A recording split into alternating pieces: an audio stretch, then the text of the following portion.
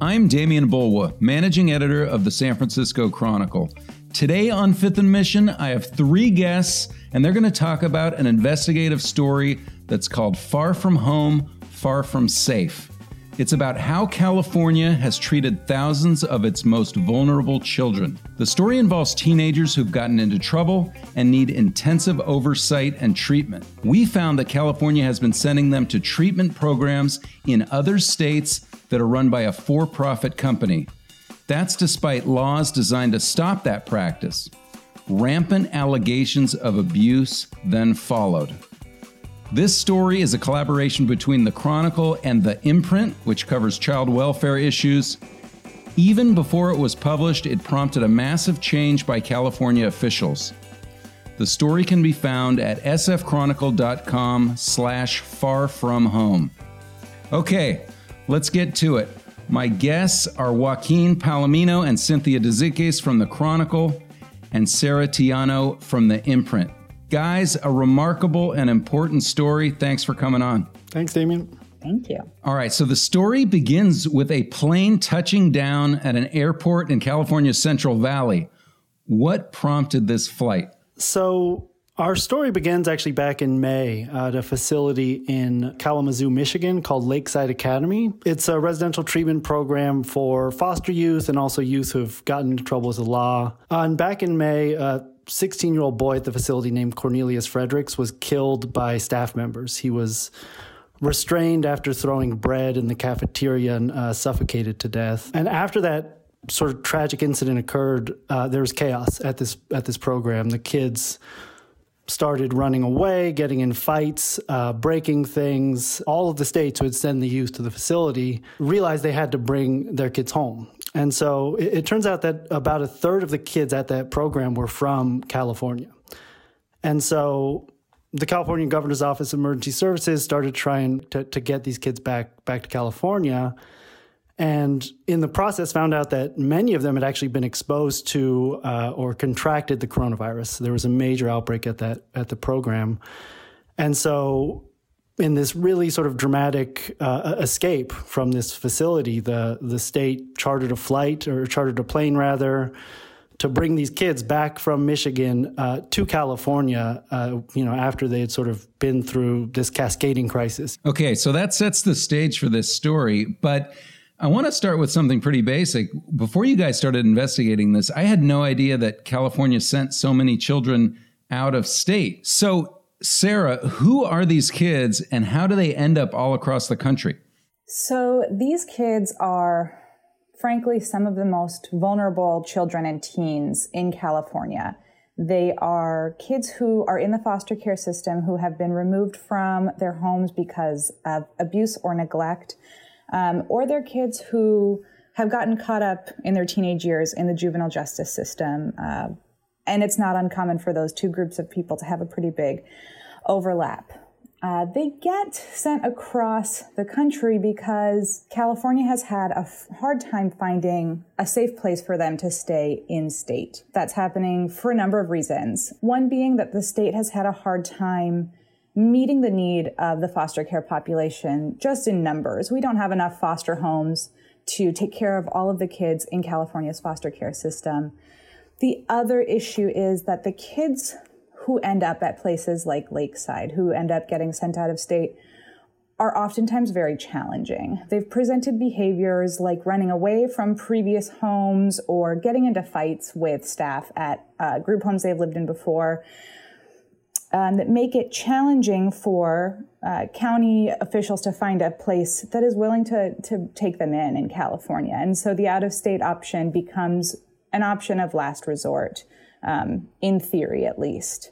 Okay, so they're sent to these homes that do special treatment and that are equipped, or at least try to be equipped, to handle them. Your investigation focuses in particular on a for-profit company called Sequel Youth and Family Services. How did they get into this business? So Sequel Youth and Family Services, they were started by a group of entrepreneurs, business people, and they had visited a really well-known group home for youth back in the 90s, and they realized this is a business that can help youth, but it's also a business that can make a lot of money. And so they ended up starting a predecessor organization to Sequel Youth and Family Services, and then eventually in 1999, founding Sequel. Okay, so Sequel then develops as a company. It expands. How is it set up? Why is it for profit? And why is there an issue with that? Right. So Sequel actually runs a lot of different types of programs. Residential treatment programs are one of them. And in some of these programs, what they do is contract with nonprofit facilities and basically take over services and run those programs. Now, that kind of relationship is not illegal. It happens a lot of times. California has a specific provision in state law that bars youth from going to treatment programs that are organized and operated by for-profits. And why? What is the problem with a for-profit company? This is something that goes back, the idea of this goes back, to the 1990s in state law. And it was basically a recognition by the state legislature that profit could be a perverse incentive in a business or a field that is designed to help youth. You guys write about what happened to these children often at these institutions. There's reports of abuse, there's allegations of humiliation, violence. Tell me about what you found. What kinds of incidents did you see? We, in these thousands of pages of incident reports that we reviewed, we saw everything from broken bones to statutory rape to verbal and psychological assault that these kids were facing while at these facilities. Just this year at a facility in Wyoming, a kid was dragged by his feet face down across the floor because he had annoyed staff members by opening and closing the dryer door over and over again. That's, I think that was a little bit of a common theme we found, right? Was that kids were getting physically reprimanded for things that were absolutely annoying and frustrating, but absolutely were not dangerous and didn't warrant that kind of response. We saw reports of broken collarbones, facial abrasions, concussions. Staff members were found to be cursing kids out, teasing them for their status as foster youth, teasing them for not being able to go home to their families, things like that, really humiliating and sometimes even dehumanizing behavior. There are a lot of really striking stories in the allegations in the story. And Joaquin, I want to ask you, you guys saw a lot of these things in things like police reports and lawsuits and state reports, but did California know about these allegations when it was certifying these facilities and sending kids their way? For this investigation, we requested records from 5 states that have programs that are housing kids from California. And we requested records going back to 2015. And in these reports, we saw these allegations of abuse and maltreatment going back years. And in many cases, these allegations were substantiated by licensing officials, meaning that they determined they most likely occurred.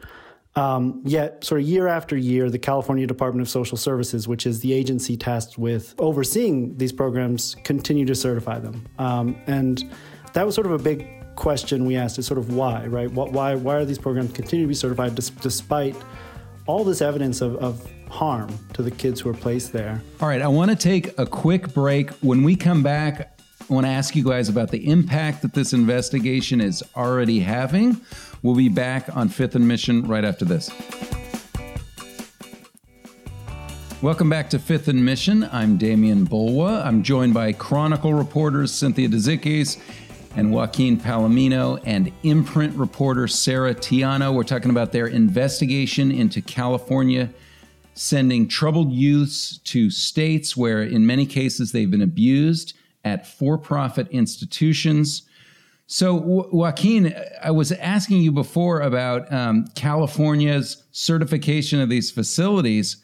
Perhaps the most remarkable thing about this story is what happened as you guys were wrapping it up and you finally went to California with your findings and asked questions.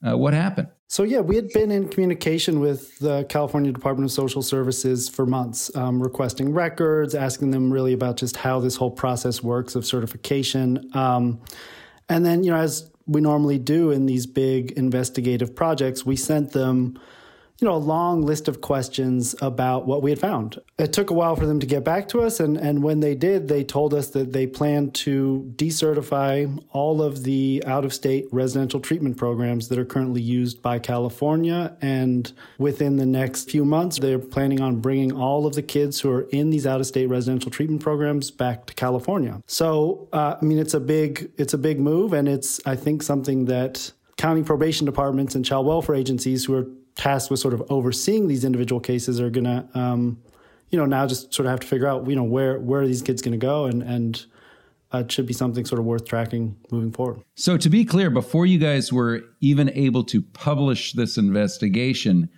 California has actually changed course, and it's going to completely change direction in how they treat kids. This is, a huge deal. This is a sea change in what they've previously been doing. And it's something that youth advocates have been pushing for years. As Joaquin mentioned, this is going to have a ripple effect, and counties are going to have to figure out, what do we do next? Okay. I have some more questions about that. But first, just in terms of comments, what did the state say anything about why it had taken so long, why they had not perhaps taken this action sooner, why they hadn't acted? No, they didn't.